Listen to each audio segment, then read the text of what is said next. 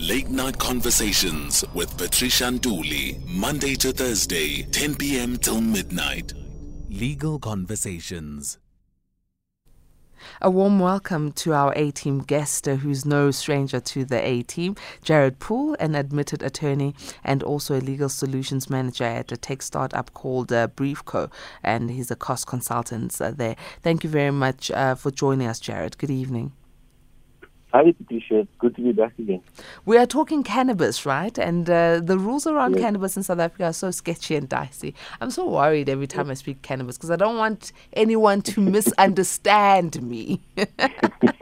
But I'm one who advocates for the medicinal use of cannabis because I was told that when I was much younger, I had asthma, and my grandfather utilized cannabis leaves and made tea for me, and that's how my asthma was cured.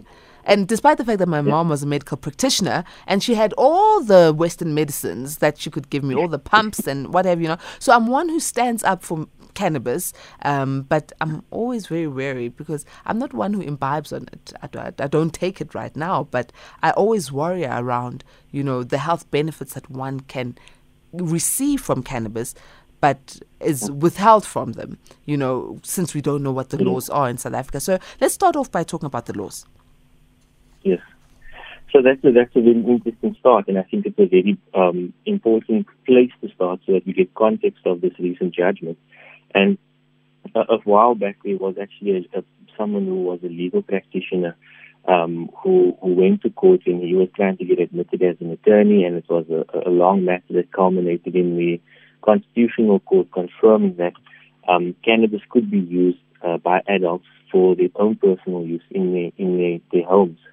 And that was a judgment that was handed down in September of 2018, which gave government 24 months to amend the current legislative environment that we find ourselves in order to provision for cannabis to be used for private consumption. And the very interesting thing is that they created a suspensive order as well that gave government this timeline and said that if they did not develop a law within this timeline, then the temporary court order that was part of this judgment would then become final. And so that judgment handed down, like I said, in September of 2018, meant that government had to now go and develop a law which brought about the legislation that was relevant to this matter as well. So the Cannabis for Private Purposes Bill then came about to try and help us understand the limits that were imposed in terms of possession of cannabis on an individual. And look, I'm not a user at the moment, but I think this is a very generous amount that they said we are allowed to have. And the amounts that were included in the bill was essentially that as a household, you'd be able to have 100 grams, not 100 grams, but that you'd be able to, if you were a household of 2 adults or more, have 600 grams or 1,200 grams of dried cannabis in your household, which is quite a bit. And the difficulty with the developments that came wasn't necessarily with the fact that now you could use cannabis at home, but the effect that would have on you when you went to work on Monday, as you said. And so there's been a very interesting environment created around cannabis in this last few years as the law is still busy developing. And then came this very interesting matter out of the Labour Court in Johannesburg, which is where we find ourselves over the judgment that came out. And it was just delivered on the 1st of June. Jared, when I'm thinking about the South African employee who has been, put out of work temporarily or possibly even permanently because of the use of marijuana. She went to work, right? And it's a workplace that has a zero tolerance policy towards alcohol and drugs. So people get to go under regular tests. And when this particular person went in, she was placed then on a 7-day cleanup leave just because there was cannabis in her bloodstream or in her urine. And she didn't have any marijuana on her. she wasn't high or stoned or whatever the word may be to show that she's intoxicated, but her blood showed that she had marijuana. And I don't know if they investigated whether she was taking it recreationally, or maybe she was using the oils to rub on her body, or she was inhaling it under steam for healing purposes, or she was using it as a herb to heal whatever ailment.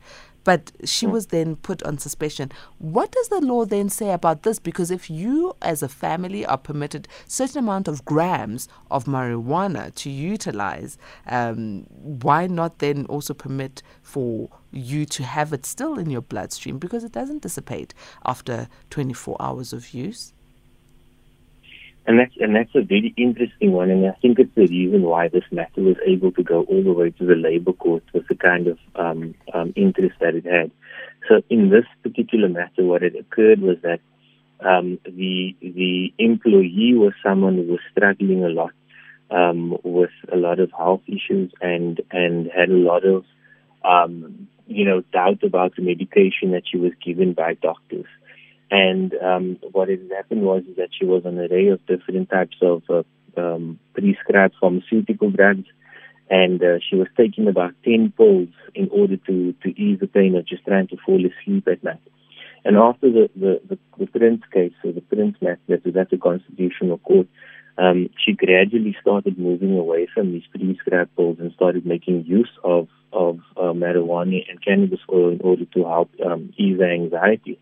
And then she also started using it recreationally as well, just to help with the insomnia and the anxiety as well. And what had happened was that as you said, then the employee tested positive for having marijuana in the system. And the crux of the matter is then, where is the balance? Where do you decide that this is this something that you are invading in my personal time that I get to spend and how I get to make use of my time? And obviously you have to balance that against the safety of the workplace that the employer has a duty to create. And this is the interesting dilemma that the court faced and had to weigh up with this matter in particular. With this issue that went forward in the labor court and how it was argued, it was one in which certain actions were highlighted by the court, which could have then had a different light on how this matter was decided. And when we have matters decided in our court, it's on a case-by-case basis, which means that although this is an interesting judgment that came out now, it doesn't mean that it is the hard and fast approach with any kind of employment matter where the word cannabis comes up. It's just in this instance how the facts unfolded with this matter that resulted in the dismissal being upheld. So since we're working on a case-to-case matter here, with all these cannabis-related employee-employer, investigations and inquiries, why is it that the law is not deeming it fit to have a blanket approach like any other law? You do A, B are the consequences. But with marijuana, it's now case-to-case. So A could equal Z, but A could also equal C, but A could also equal... we're actually going to just ignore it because you are so and so. Why can't the South African government come up with a blanket approach? Because after all, we are living in a time where cannabis is something that is really being looked at to becoming completely legalized. We find it in our health stores, but as CBD, it's the wording rather than just the product. So why can't we just have a blanket approach so that all those who are utilizing cannabis for medicinal or recreational use know where they stand, and employees are also not, feeling that they are being held under duress by the employer's requirements of code of conduct. And this is a big criticism of the bill that's currently out, is, as you state, that there seems to be a bit of a lack of understanding on government side for the actual potential of what cannabis could be in our economy, even because one of the big criticisms of the bill is that it doesn't make adequate mention of the commercial viability of the product and what it could be used for. And moving back to the employment situation, I think it's because that lack of understanding that you have this very, careful step-by-step approach that's being utilized where before it used to be that alcohol and cannabis, for instance, was classed in the same category. It was looked at as if it was the same thing. And now that it is sort of, going back to one being illegal, one was allowed in terms of alcohol was allowed, you were allowed to go drinking on the weekend. But, no matter where you were, where you found yourself, you couldn't be smoking marijuana. Whereas now, because both are legal, there's a bit of a perception of the one that is differentiated, it's treatment as opposed to the other. And where we need to get back to is to realize that these are very similar kinds of issues that we're dealing with, but because the product is different in terms of its effect and its usage, we have to come up with a specialized way of treating each product as separate. So very often you have a alcohol and drug policy, and then the alcohol and drug policy also covers marijuana. And what we are seeing is that this is an inadequate approach to take because of the effects of marijuana, because of how long it stays in your system, and because of what it could mean for your working environment. I mean, in this instance, it was an employee who had an unblemished disciplinary record, and she had been working for this company, Apollo World, since 2007 already. And all that time, never once did she give the company problems. And it is only when this issue came up that it became such a big thing. And the one thing that the court highlighted was the fact that the approach by the employee should have been a bit more open with the employer about, the medical condition that she found herself in and what she was actually using the marijuana for. And they said that, the way the order, the judgment is worded, it seemed as if that would have gone a long way to showing the intentions of the employee as not just using the drug for recreational purposes or using the plant for recreational purposes, but also for all the averments that she included using it for. And a big part of the matter rested on the evidence that was led in this proceedings, which is why I go back to saying it gets handled on a case-by-case basis, because they said that there was an inadequate amount of evidence to show that she was indeed using it to ease her health ailments that she was having and to assist her with her spirituality as well. And obviously it's a very difficult thing to always go and get 10 different reports in order to prove what you're trying to say. But I feel like it could have gone a long way to convincing the court about the usage of marijuana as part of this employee's lifestyle, to show that she was in actual fact not trying to, woefully be ignorant, which is what it seemed, or what the court said it seemed as if she was doing, and she knew about the policy that was in place and still chose to carry on using marijuana in private. Jared, I think the Labour Department needs to understand where they stand when it comes to marijuana and the use, and the fact that what trace of marijuana is going to be allocated in your blood or in your urine stream when you are tested. If you can go to a pharmacy right now, any retail pharmacy in South Africa, and find a CBD product, will that not leave traces of marijuana or cannabis in your blood, in your urine, if you have used it to heal you from? I'm not saying people should go out and just do what they jolly well please, but in South Africa we are sitting in that position where people are asking themselves, if I plant it in my yard, will I get arrested or not?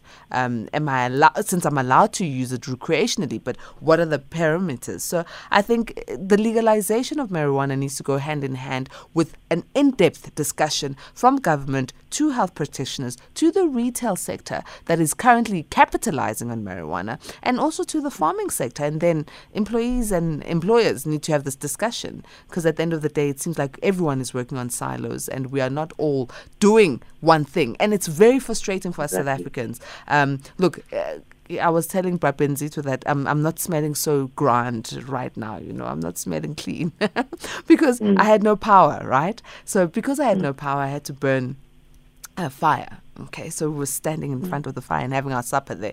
But just imagine if I had put my marijuana there, because that's what I do for spirituality. It cleanses the aura. It's like incense. It's like impepo. It's like sage, right? And then you pour it on top of your coal there to cleanse the aura. I would have been arrested at work. So we need to get to a point as South Africans where we understand what the parameters are, and the legalization should be deliberate and clear, so we all know it's not fair what has happened to this particular woman being fired at work for just having marijuana in her bloodstream and in her urine, but not being high. It's really not fair. What will happen in this case? Is she going to get assistance? Can anyone help her? So in this particular case, now the matter has been concluded in terms of before the Labour Court. And so the way she brought the application before the court was that she said that the employer's policy that they had was discriminatory and it was automatically unfair. And so that was the basis upon which it came before the Labour Court. And that actual application was dismissed. And it was also then ruled that the dismissal of the employee was also a fair dismissal, in that the prescribers of the situation never had she never had a leg to stand on with how she approached the court. So at this point, it seems as if the Labour Court's standings or findings will stand. And in terms of what it means for other employees, I would say is that it's not necessary to always try and, for instance, stress too much about things that are not before your door as yet. But what I would do is that if you find yourself in a place where you are someone who is making use of cannabis products for medicinal reasons, that you actually approach your employer with a conversation on, maybe if you are a bit, hesitant at first, not to say, hey, look, I'm using, cannabis and all of those things, but just to approach them and say, listen, what would your thinking be? How open-minded are you about these kinds of issues? Because, as you say, it's not just about us trying to become a more regulated society, but we have to also take cognizance of things like cultural differentiations and what might be normal. Jared, I'm going to have to interject there. Come on now. Yeah. Does it mean everyone who has an ailment, oh, guess what? I'm HIV positive. I must tell my employer so that my employer knows where to stand with me.